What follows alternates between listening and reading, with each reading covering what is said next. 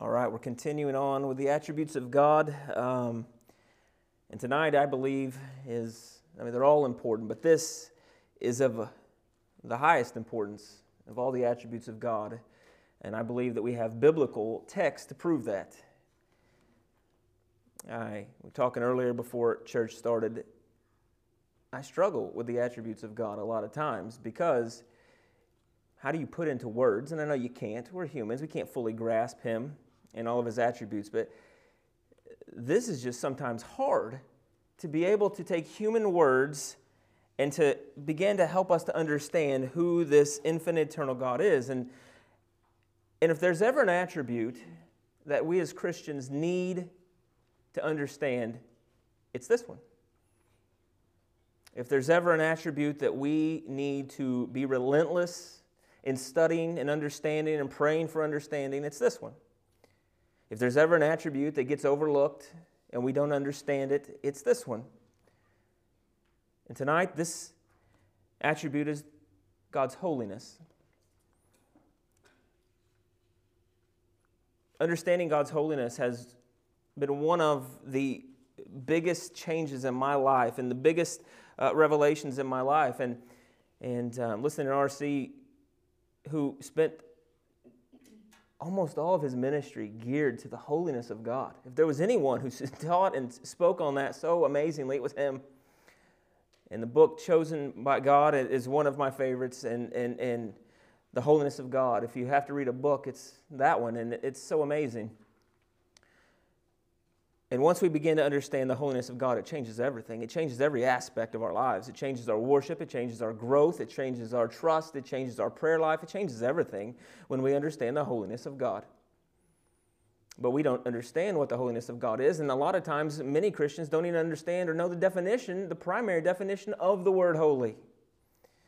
But I believe this is the attribute that makes God God. This is the supreme attribute from which all other attributes flow. And so we're going to talk about tonight, the holiness of God. And I anticipate, like I said, this being more than one evening. Tonight we're going to be an introduction to what this word means, look in Isaiah 6, and then possibly next week looking into what effect the holiness of God has upon us. Because we're going to get down to verse 4 in Isaiah 6, and then we're going to stop there because in verse 5 it shows the response of Isaiah to understanding and seeing the holiness of God.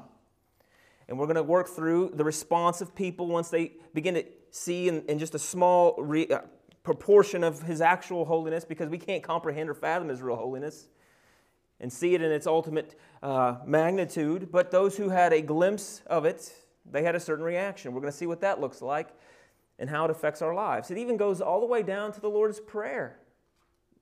You remember the first part of the Lord's Prayer. Our Father in heaven, hallowed or holy be your name. It's everywhere, and the holiness of God is of importance. So we're going to do our best by the leadership of the Holy Spirit to begin to plumb the depths of this attribute. So with that being said, before we get started, we must pray. Father, we ask for help tonight.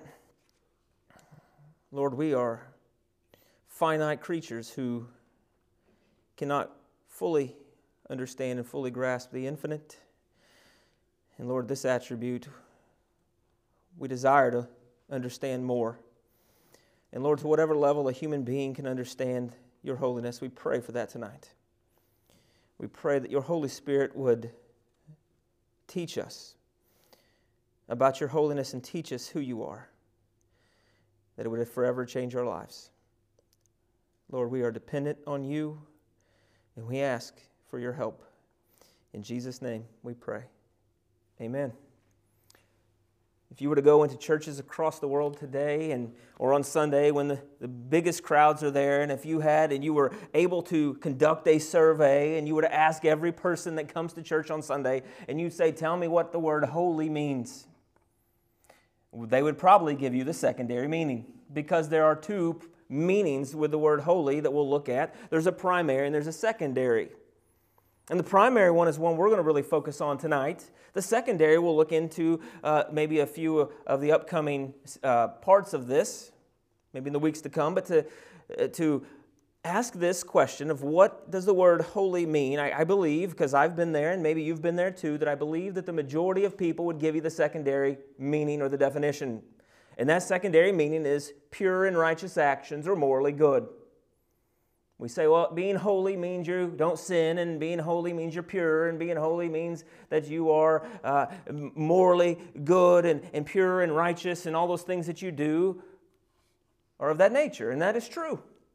As Christians, we are to be holy, and we'll look into that, what that means. And that is absolutely a definition of the word holy. But that's not the primary definition. And tonight we look at the primary definition.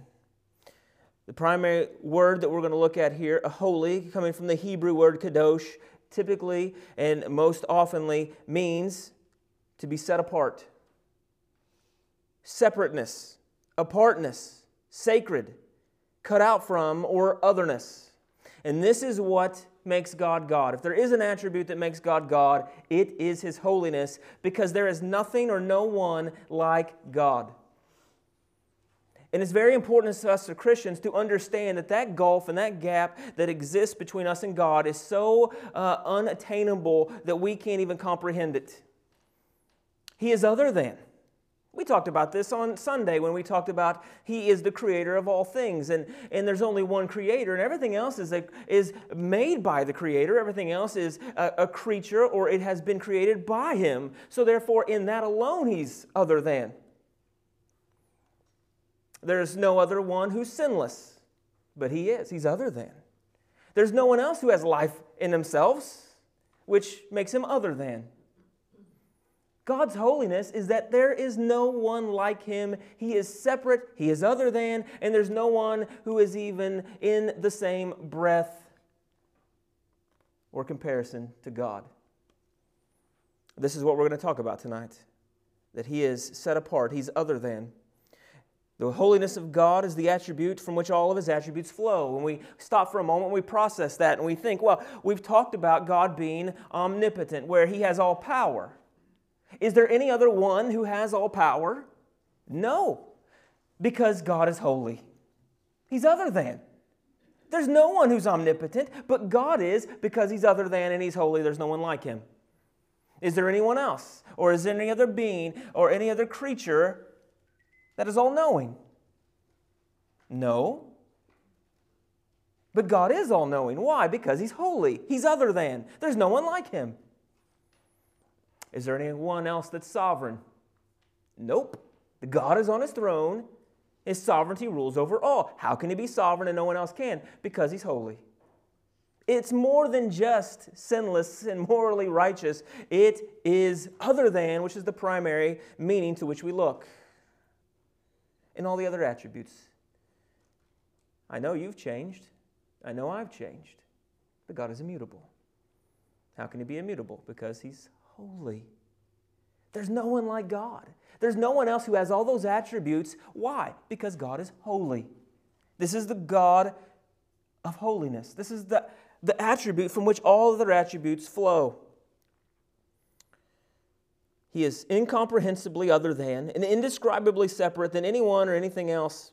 He is the only one who is outside of the created order, is before all things, has life in Himself, is the creator of all things, and all these attributes are found in Him and Him alone.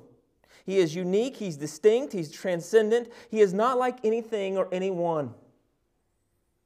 And even in heaven, I think sometimes we get fooled and we trick ourselves and we try to make ourselves a little bit higher than what we actually are. Because even in heaven with glorified bodies, do you know what we'll be? Creatures. We'll still be creatures. We'll be creatures for all eternity. And even in heaven, when we have glorified bodies and we are in the presence of God, He is still other than. He's holy. And understanding the holiness of God is absolutely vital and necessary, as it is the foundation of all other thoughts and understanding of God. It's very simple. We must understand the holiness of God, as all things derive from that. Let's look at some biblical text on God's holiness. We'll read along here In Exodus 15, verse 11, it says, "Who is like you among the gods, Lord? Who is like you, majestic in holiness, awesome in praises, working wonders?" 1 Samuel chapter 2, verse 2 says, "There is no one holy like the Lord. Indeed, there is no one besides you, nor is there any rock like our God." Isaiah 40, verse 25 says, "To whom then will you liken me, that I would be his equal, says the Holy One." You see the distinction that's being made? There's no one like him. He is holy. And all of his holiness is on display in who he is and his attributes. There's no one like him. Isaiah 57, verse 15 says, "For this is what the high and exalted one who lives forever, whose name is holy, says, I dwell in high and holy places, and also with the contrite and lowly of spirit, in order to revive the spirit of the lowly and to revive the heart of the contrite." Psalm 99, verse 9 says, "Exalt the Lord our God and worship at his holy hill, for holy is the Lord our God." Psalm 96, verse 9 says, "Worship the Lord in the splendor of holiness." I told you that if you begin to understand the holiness of God, it will affect your worship. It will affect how you worship God. And we're to worship in the splendor of the awe of his holiness. We're to tremble before him, all the earth. And if you have any understanding, if I have any understanding of the holiness of God, then it will start to bring about the fear of God, which we are to have. The Bible says that the beginning of wisdom, or the fear of God, is the beginning of wisdom. We're to fear God and understand who he is. And to understand who he is, we must understand his holiness. There's a pretty good chance that if we don't have a fear of God and we don't worship before his presence in awe and reverence, there's a pretty good reason we don't understand his holiness and we don't understand who he is. 1 Chronicles 16, verse 29 says, "Ascribe to the Lord the glory due his name." If you remember, there's two kinds of glory. There's intrinsic, to which God has, that's who he is. There's also ascribed glory, to which we bring to him. And the more that we understand his intrinsic glory, the more that we will ascribe glory to him. And it says, "Ascribe to the Lord the glory due his name, bring an offering and come before him. Worship the Lord in holy array." In 1 Peter 1, verse 16, we read this not too long ago in our study of 1 Peter. It says, "Since it is written, you shall be holy, for I am holy." In Isaiah 46, verse 9 says, "Remember the former things long past, for I am God, and there is no other. I am God, and there is no one like me." This speaks to his holiness. Exodus 3, verse 13 and 14. This is where Moses is standing at the burning bush, and God declares that he is I am. There's no other I am. It is God and God alone. In Luke 1, verse 49, this is Mary's Magnificat, where she is praying this, and she says, "For the Mighty One has done great things for me, and holy is his name." These are just a few. We could spend all night reading verse after verse after verse on the holiness of God, the holiness of his name, his otherness. There's no one like God. He is holy. And we find this quite vividly in Isaiah chapter 6. And I want to turn there, and I want to work through the first 4 verses of Isaiah 6 as we begin to see God's holiness. One account here. I want to read verse 1, and then we'll turn to 2 Chronicles 26. It says this, "In the year of King Uzziah's death, I saw the Lord sitting on a throne, lofty and exalted, with the train of his robe filling the temple." It's an odd place for chapter 6 to start, in the year of King Uzziah's death. And let us for a moment look at the context and see who King Uzziah is. We find that in 2 Chronicles 26.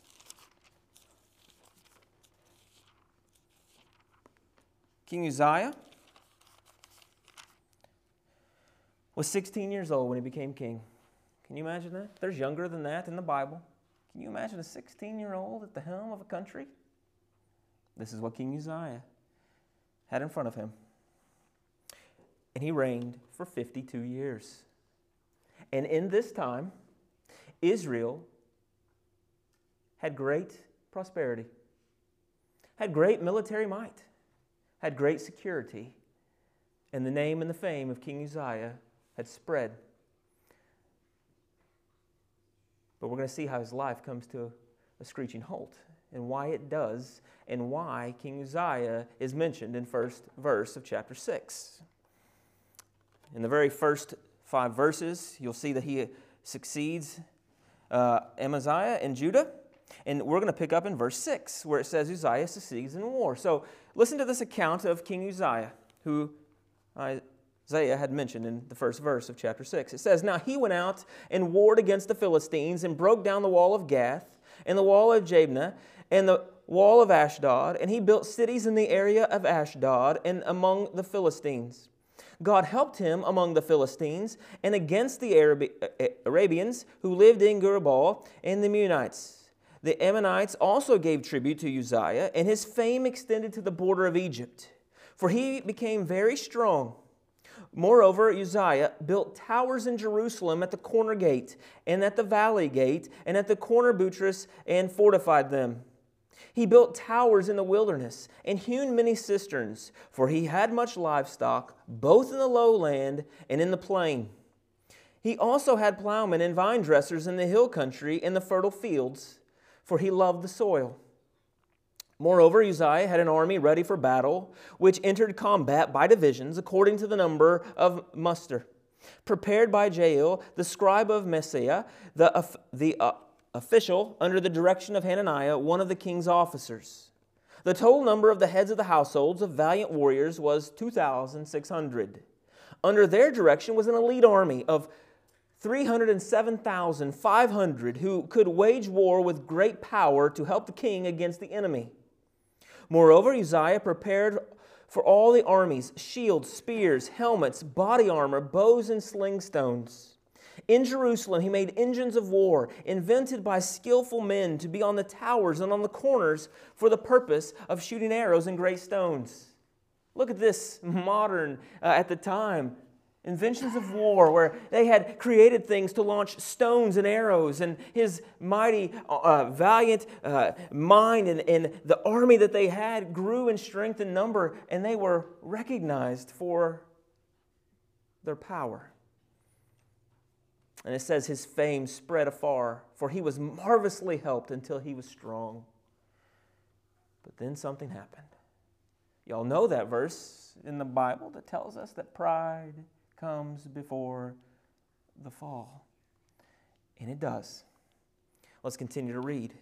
But when he became strong, his heart was so proud that he acted corruptly, and he was unfaithful to the Lord his God. And here's what happened. Here's what brings about the demise of Uzziah. And if you hear this, there's a chance that one other story will start to ring in your mind. And you tell me if it begins to ring in your mind. It says he was unfaithful to the Lord his God, for he entered the temple of the Lord to burn incense on the altar of incense. He's a king. Which tribe is he from? Judah. Was he allowed to be a priest or to perform any priestly duties? He was not. That came from the tribe of Levi. The Levites had that role. And he was so proud of himself, and he had such pride in his heart, and he sees his fame, and he sees his military might and prosperity and fame in Judah at that time. He's been reigning for 52 years. And he says, maybe I can do both. Maybe I am capable and worthy to go and offer sacrifice and incense into the holy place of God. Does that remind you of a story? In Leviticus chapter 10, where Aaron's sons, Nadab and Abihu, goes in to offer strange fire to the presence of God. Now, they were from the tribe of Levi, but they were doing things that God had not commanded them to do. And they were struck dead. God showed mercy and restraint by not striking Uzziah dead here on the spot. If you remember what happened to Nadab and Abihu, we'll be there maybe next week or the week after, that Aaron sees his 2 sons dead there because they offered strange fire to the Lord. And you remember what Moses said to him? He said, anyone that comes near to God must reverence him as holy. You see, it's the holiness of God that struck those 2 dead because he's other than. And the holiness of God is not something to be played around with, but is to be understood with all of our might and held on to with every fiber of our being. And he was trying to be a king and do priestly things. And God did not strike him dead.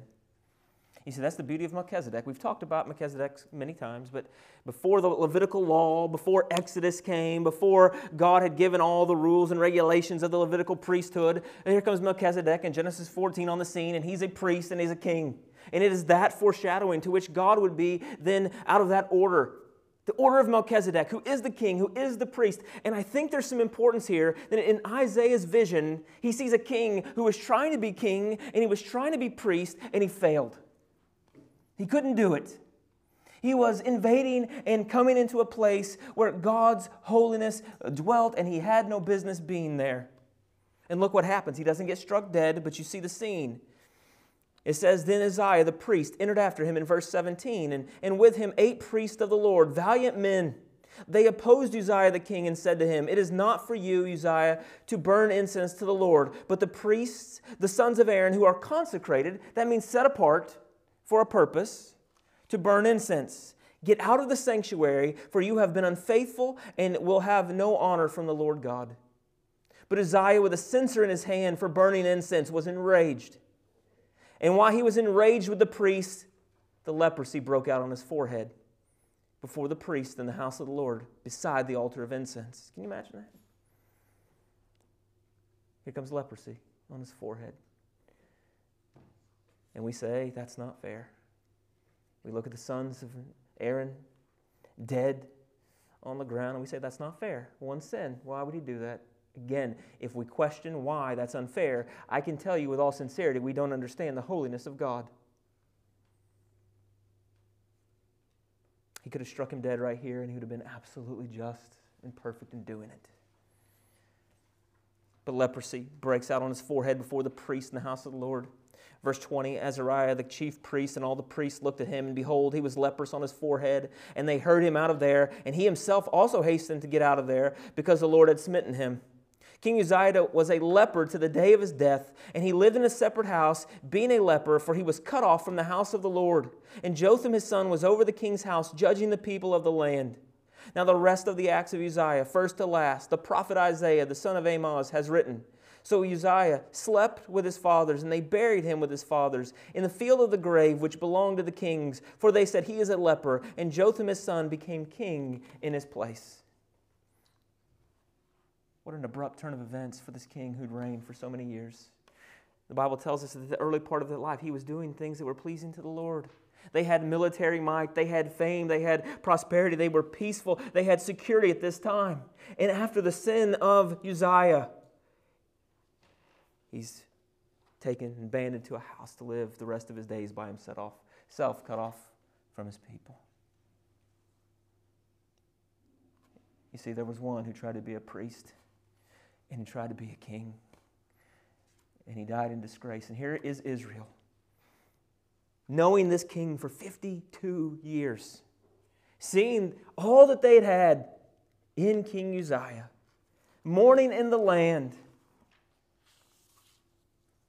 And Isaiah starts in chapter 6. And he says this.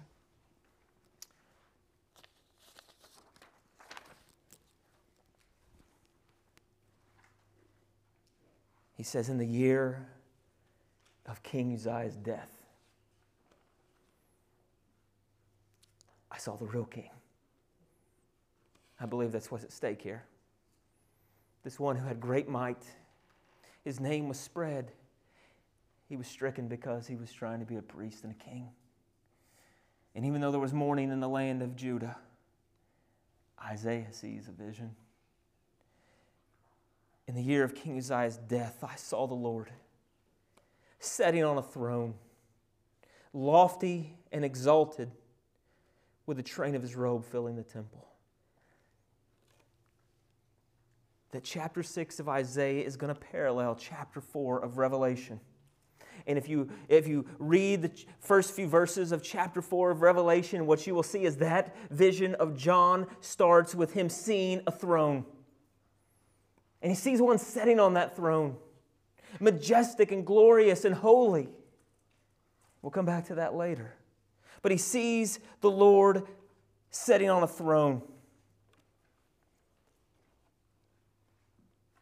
lofty and exalted, with the train of his robe filling the temple. Let me stop real quick and talk about the train of his robe. In antiquity, the length of a robe of the king was in connection with his status.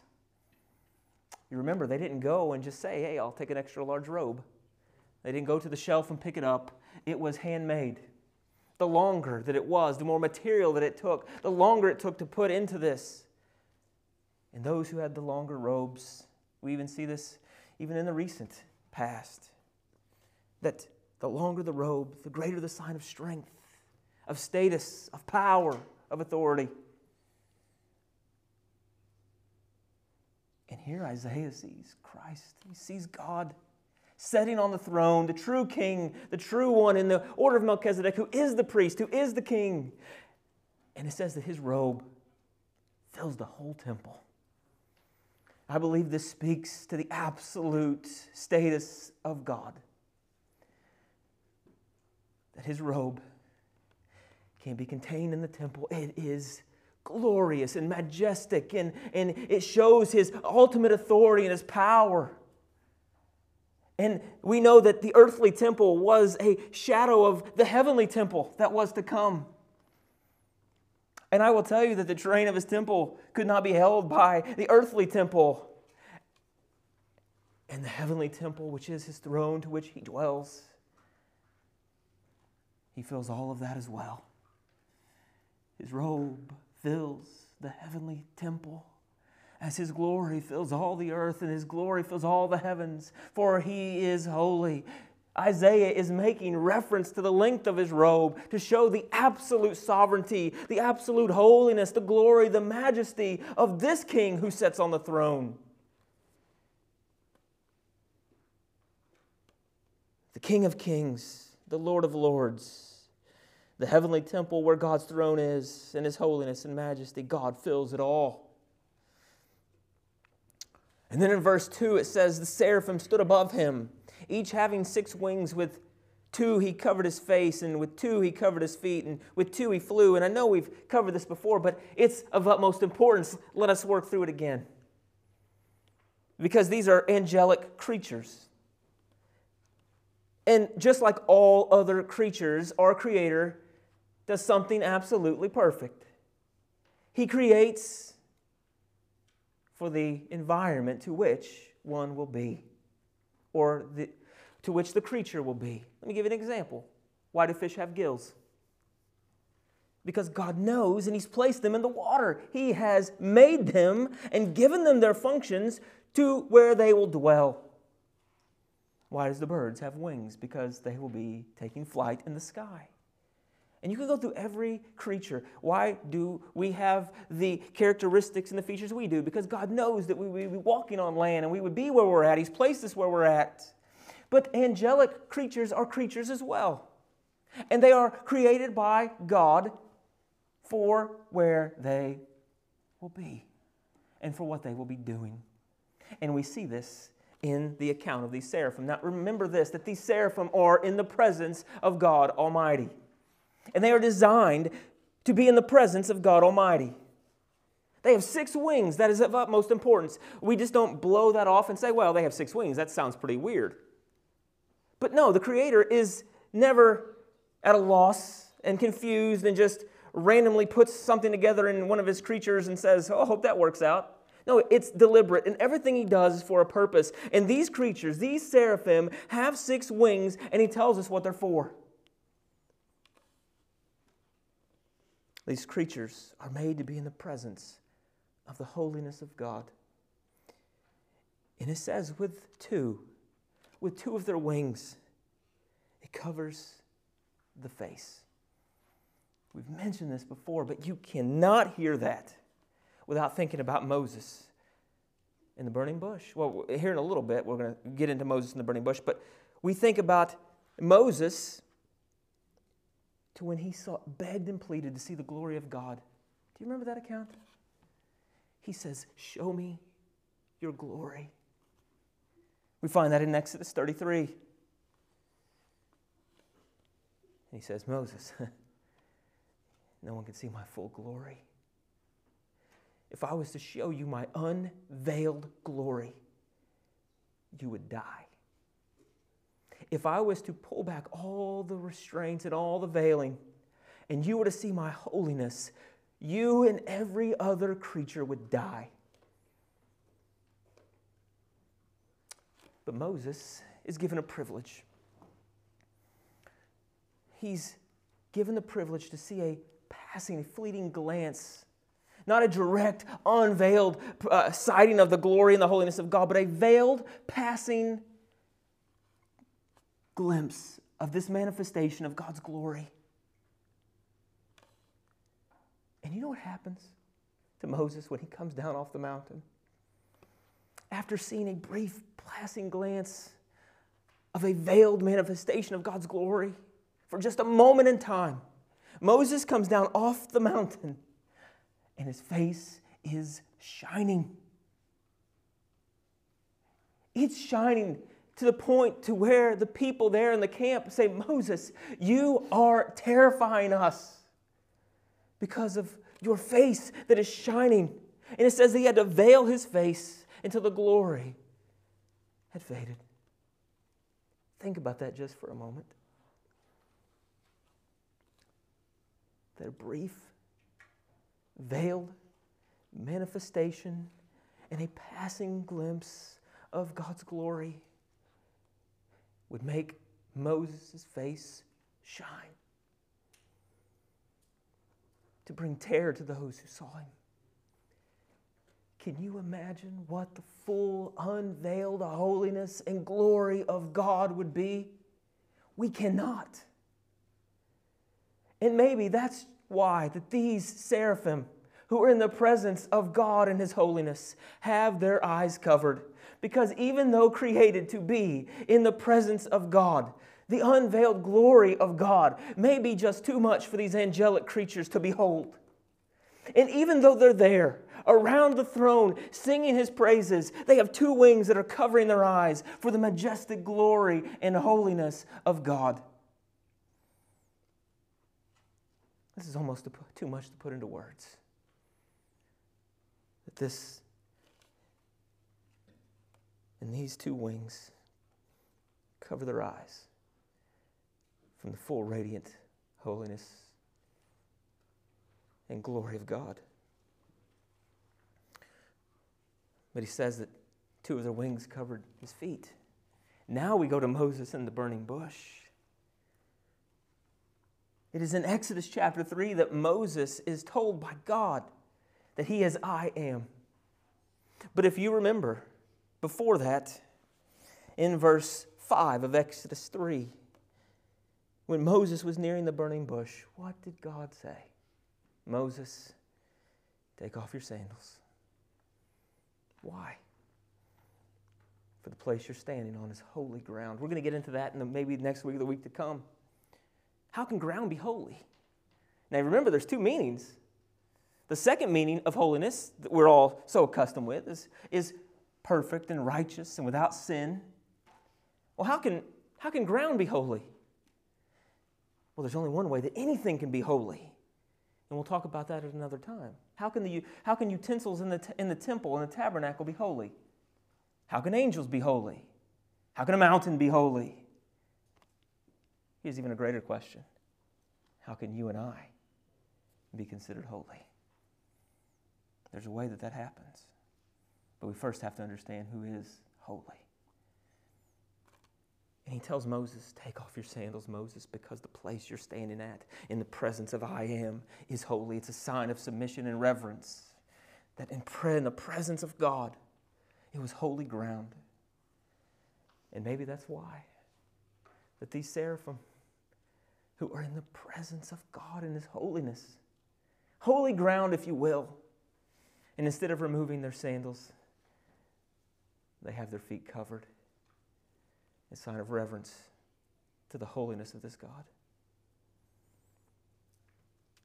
But then it says that they had two wings. that they flew with. This speaks to their call and their working for the Lord. When God gave them a job and gave them a task, they used those wings that He had given them to fly, to be at His beck and call. When He sent them to go, they went, and they went with their eyes covered and their feet covered, and with the two wings that were left to do the work of God. These are creatures who are created to be in the presence of God, and their eyes are covered, their feet are covered, at the amazing majesty and glory and the holiness of this God. And one called out to another and said, before I go into what they say, we've also mentioned this before, but we must do it again. In antiquity, to the Jewish people, if you wanted to get a message across, you didn't put exclamation points like we do, but you repeated words. You said the same word. It was a twofold repetition.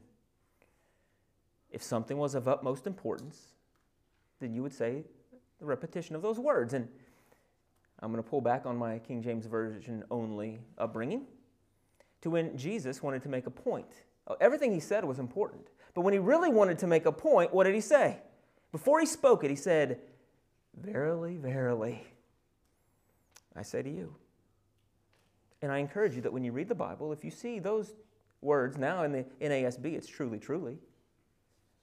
If you see truly, truly, a repetition of words, I would take note. And His disciples would know that.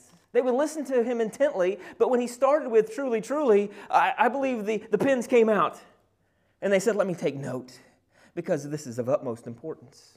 And there's an example of this. We see this in John 5, where He says, truly, truly, and He talks about eternal life, being in Him. That's of utmost importance, isn't it? Truly, truly, verily, verily. It's almost like saying amen. Isn't that what we say when we agree with something? Amen, so be, let it be true. I heard this the other day, that you realize that Jesus didn't have to wait for anybody to say so be it or true. He didn't wait to the end of it. He said it before. He was taking care of it. Let me tell you this, amen. What I'm telling you is true. Truly, truly. I don't need your approval on it. It's true. So we see the repetition of words is of importance. And we've got a list here, and just go through them briefly. And when it speaks of a name twice, there's intimacy there. There's a personal message that's being conveyed. It is utmost importance. And we see this in Genesis 22, where Abraham is on Mount Moriah, and he is getting ready to put the knife to his son. And the angel of the Lord stops, and what are the next words? Abraham, Abraham. He stops him. He tells him the Lord will provide the sacrifice. Oh, and He did. He did. Jehovah Jireh would provide on that same mountain in that area. In the death of His Son. The Son of God. It's quite the type and shadow, isn't it? Where Christ would be the true sacrifice that was slain in that area. In Genesis 46, verse 2, we see Jacob. In Exodus 3, we mentioned this. He's Moses when He's calling him to the burning bush. In 1 Samuel chapter 3, when Samuel is being called and given this task and commissioned to be a prophet of the Lord, this is when he's sleeping and he thinks that he hears the voice of God, or the other one that's there with him, Eli, is calling his name, and he goes in and he's like, hey, what did you need? And he says, it wasn't me. And he says this twice. And he goes back in to Eli and he says, listen, what do you want? And Eli's like, it's not me. If it has to be the Lord. If he says it again, say, your servant is listening. And it is in that message where he says, Samuel, Samuel. And he calls him in to be working for him in the prophetic word of God. We see that in Luke 10, where Mary and Martha are in the house and Jesus is there, and Martha's up, attending to the duties of the house, and Mary is sitting at the feet of Jesus listening. And Martha brings that to his attention.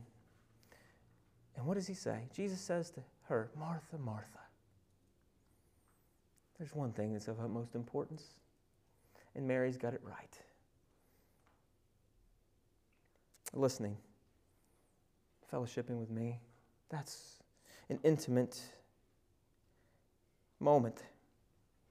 In Luke 22, we see Simon Peter, where Jesus is telling him that Satan has asked to sift him like wheat.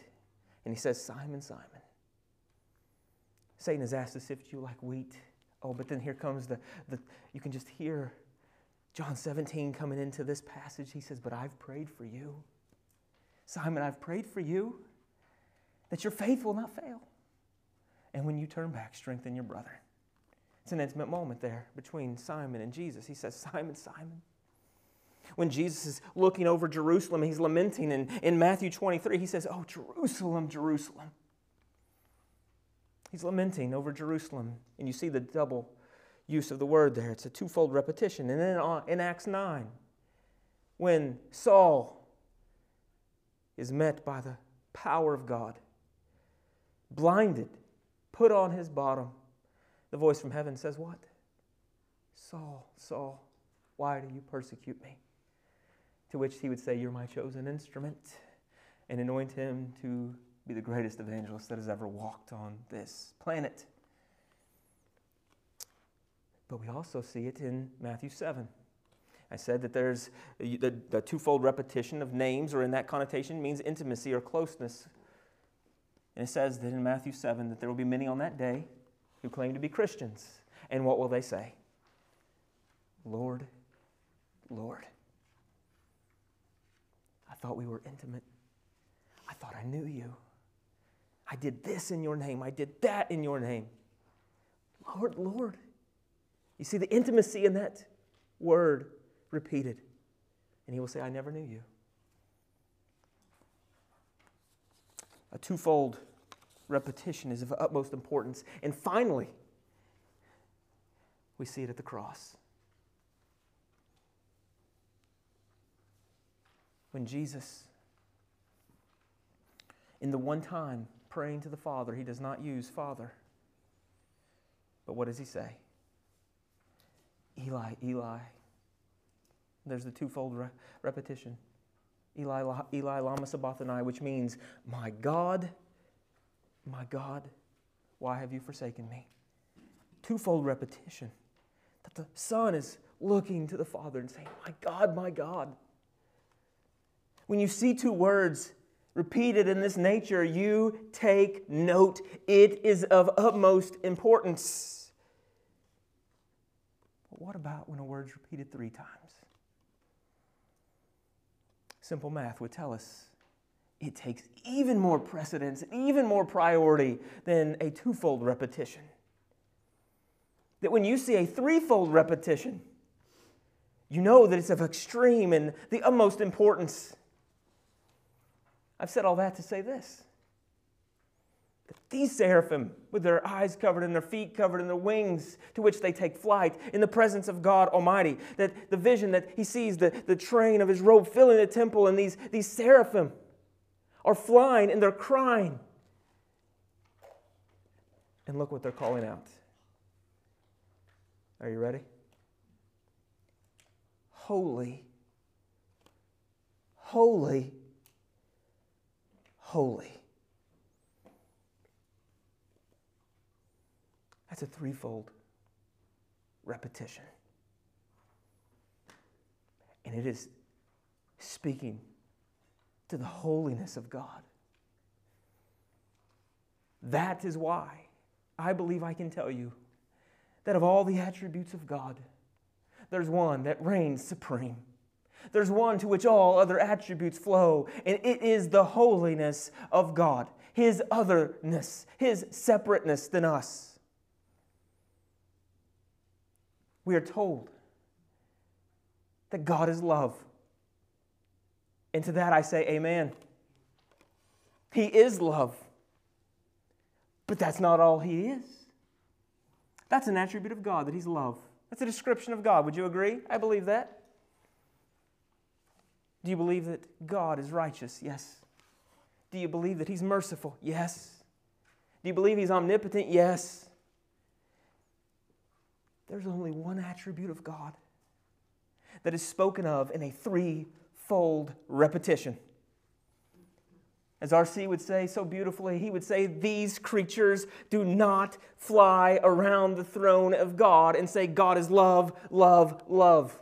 He is, but that's not what they're crying. They do not fly around the throne and say, God is mercy and mercy and mercy. He is, but that's not their call. Because what attribute makes God God above all things is His holiness. Around the throne. Holy, holy, holy. Creatures designed to be in the presence of God, and they know.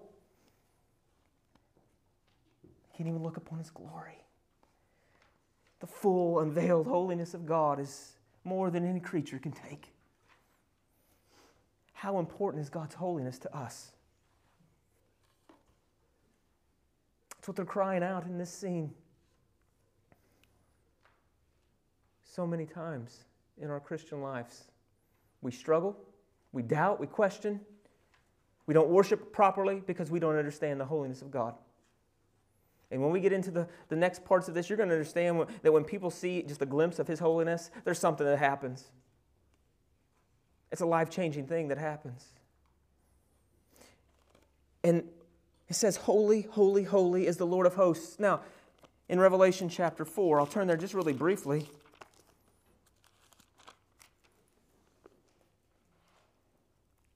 And you see, it says a scene in heaven. And look how chapter 4 starts out. After these things I looked, and behold, a door standing open in heaven, and the first voice which I heard, like the sound of a trumpet, speaking with me, come up here, and I will show you what must take place after these things. Immediately I was in the Spirit, and behold, a throne was standing in heaven, and one sitting on the throne. It's exactly what Isaiah sees. A throne, one sitting on it.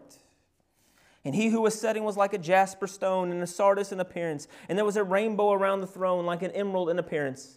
And around the throne were 24 thrones, and upon the thrones I saw 24 elders sitting clothed in white garments and golden crowns on their head. And out from the throne came flashes of lightning and sounds and peals of thunder. And there were given 7 lamps of fire burning before the throne, which are the 7 spirits of God. And before the throne there was something like a sea of glass, like crystal, and in the center and around the throne 4 living creatures full of eyes in front and behind. The first creature was like a lion, the second creature like a calf, and the third creature had a face like that of a man. And the fourth creature was like a flying eagle. And the 4 living creatures, each of them having 6 wings, are full of eyes around and within, and day and night they do not cease to say. Here it comes, the threefold repetition. Here's what they never cease to say. Holy, holy, holy is the Lord God the Almighty, who was and who is to come. That's what they never cease from saying. Holy, holy, holy. Holy, holy, holy. That God is holy. He's other than.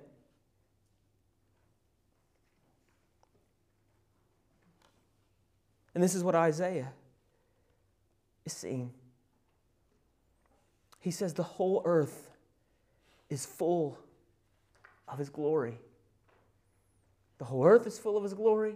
The heavens are full of His glory. If you will, the train of His robe fills all.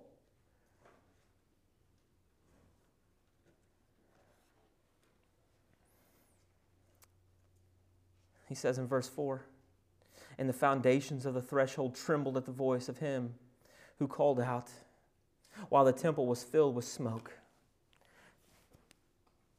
The mention of trembling and smoke, we've seen this before. They're a reference to God's holiness, power, wrath, and judgment. Where have we seen smoke and rumbling and lightning and thunder? We've seen that on Mount Sinai. In Exodus 19 and 20. We see that as they were there was lightning and flashes and a thick cloud upon the mountain, and they trembled. In verse 18 it says, "Now Mount Sinai was all in smoke because the Lord descended upon it in fire, and its smoke ascended like the smoke of a furnace, and the whole mountain quaked violently. When the sound of the trumpet grew louder and louder, Moses spoke and answered him with thunder. And Moses spoke and God answered him with thunder." Moses didn't answer him with thunder. "The Lord God came down on Mount Sinai to the top of the mountain. The Lord called Moses to the top of the mountain, and Moses went up." And then in the next chapter, it says this in Exodus 20, verse 18 through 20. It says, "All the people perceived the thunder and the lightning flashes and the sound of the trumpet and the mountain smoking. And when the people saw it, they trembled and stood at the distance. Then they said to Moses, 'Speak to us yourself, and we will listen. But let not God speak to us, or we will die.' Moses said to the people, 'Do not be afraid, for God has come in order to test you, in order that the fear of him may remain on you, so that you may not sin.'" You want to sin less? Begin to understand the holiness of God. Because I guarantee you, if sin and the option of sin is put in front of you, and in your mind and in your soul, you begin to think about the holiness of God, there's a good chance you're going to sin a lot less. You see what he says here? Don't be afraid, for God has come to test you in order that the fear of him may remain, so that you sin less. The mountain is smoking, the presence of God, the glory of God, the holiness of God on that mountain. And he says, if you can understand that, if you can be in awe of that, you'll sin less. And we see in Revelation 15 where the smoke is there in way of judgment.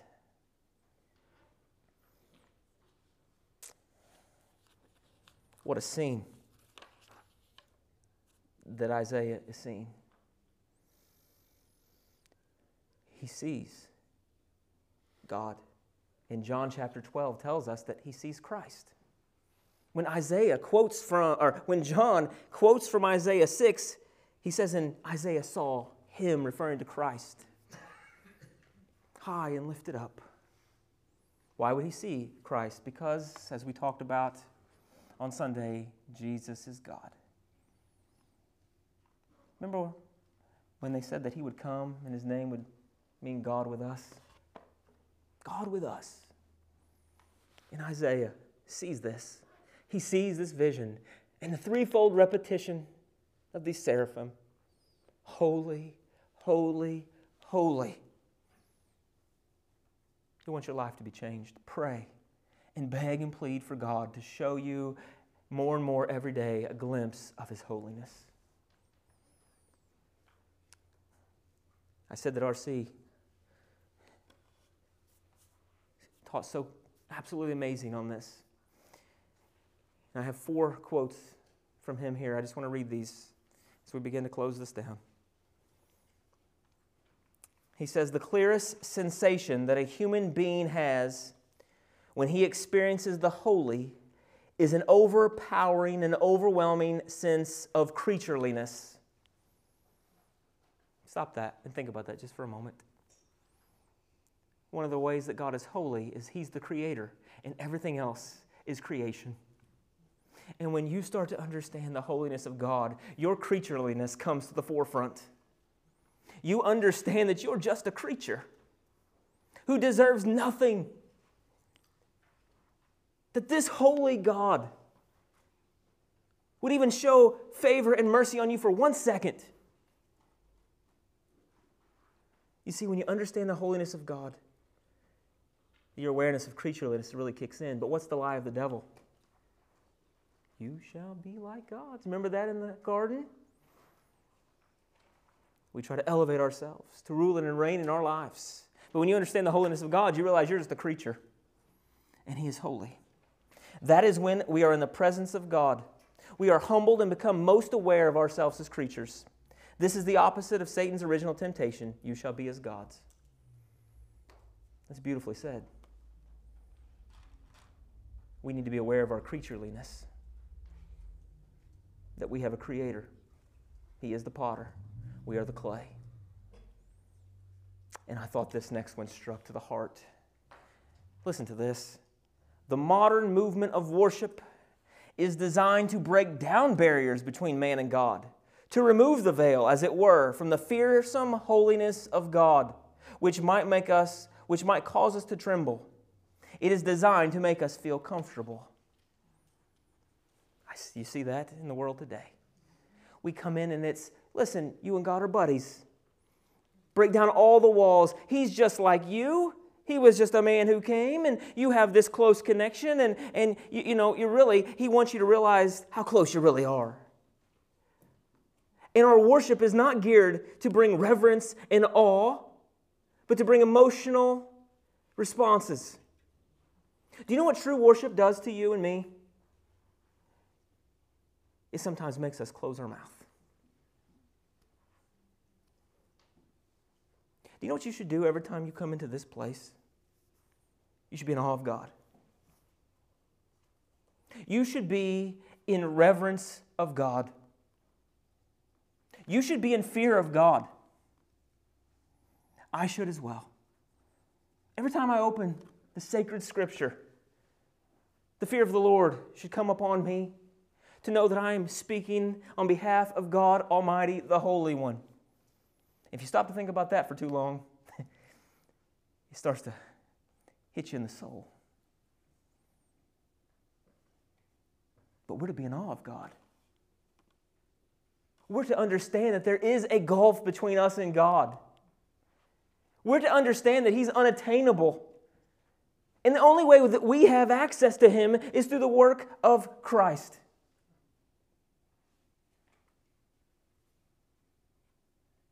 It's designed to make us feel comfortable, at ease.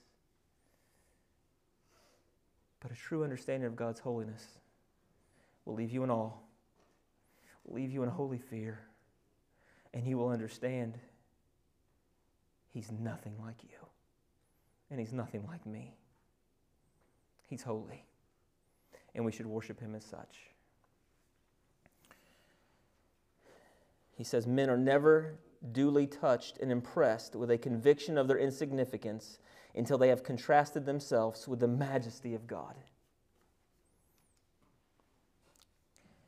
Until we understand who He is, we will never understand the weight of our sin, the price that it took,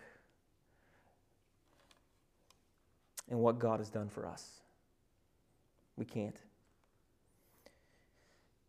And He says God is not going to negotiate His holiness in order to accommodate us. Absolutely truth. I wrote this down at the end. It says, the understanding the holiness of God is of the ultimate importance to the Christian as it shapes all aspects of our lives. The more we realize the gulf between who we are as creatures and who He is as the holy God, the more we will grow in worship, obedience, trust, prayer, sanctification, fear of the Lord, thankfulness, and awe. And then I have these 3 words, which has hit me like a ton of bricks this week. Simply wrote, silenced by holiness.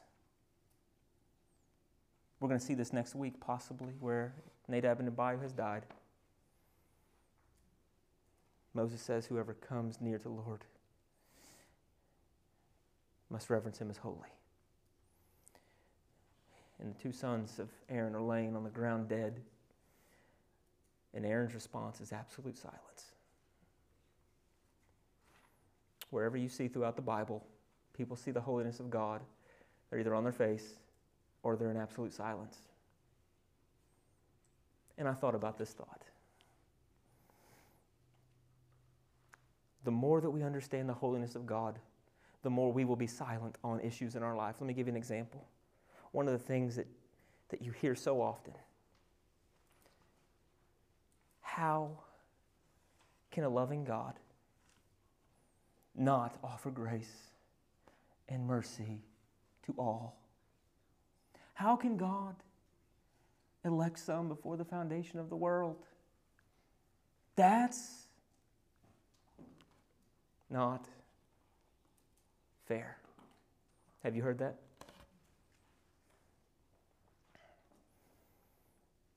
Do you know why that is spoken? Because we don't understand the holiness of God. Have you ever complained about anything in life being unfair?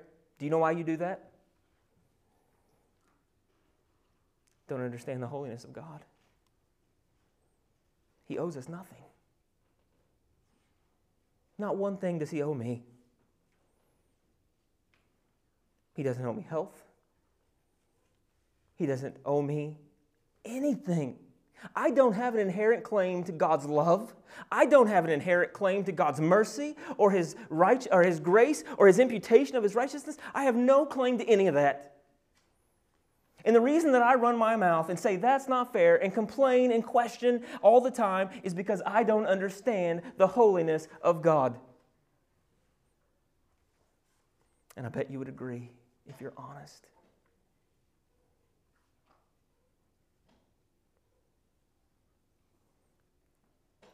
But the more we grasp the holiness of God,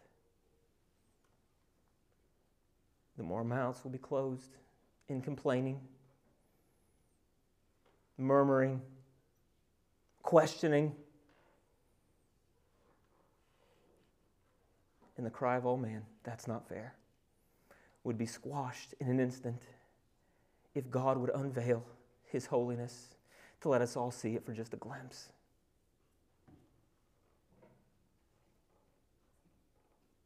That's my desire, to be silenced by holiness.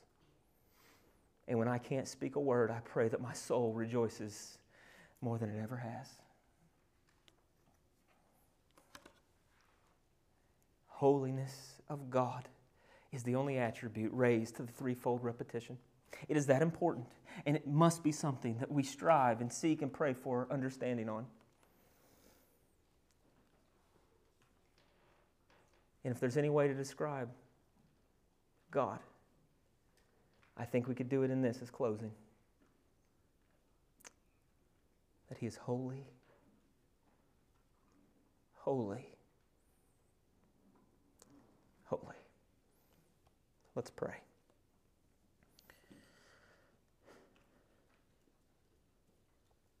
God, we pray for forgiveness, for our arrogance, for our complaining, for our lack of trusting You, and for the times, Lord, that of all of our hearts we've cried, that's not fair. God, You owe us absolutely nothing. You are holy. You are other than. There is no one like You. And Lord, we see as we read the pages of Scripture, those whom You gave a glimpse of Your holiness to, their lives were changed. And Lord, we ask for that in our lives. We ask that You would open our eyes and our hearts to understand and perceive Your holiness and what it means more vividly, more clearly than we ever have. Lord, You are holy. Let that sink in our hearts. And Lord, guide us in the next coming up weeks as we continue to study this and understand what that means for us. But tonight, Lord, let our hearts turn to heaven and let us declare Your holiness as well. That You are holy, holy, holy. And as the seraphim never tire of saying that, let us never tire either. We ask these things in Jesus' name. Amen.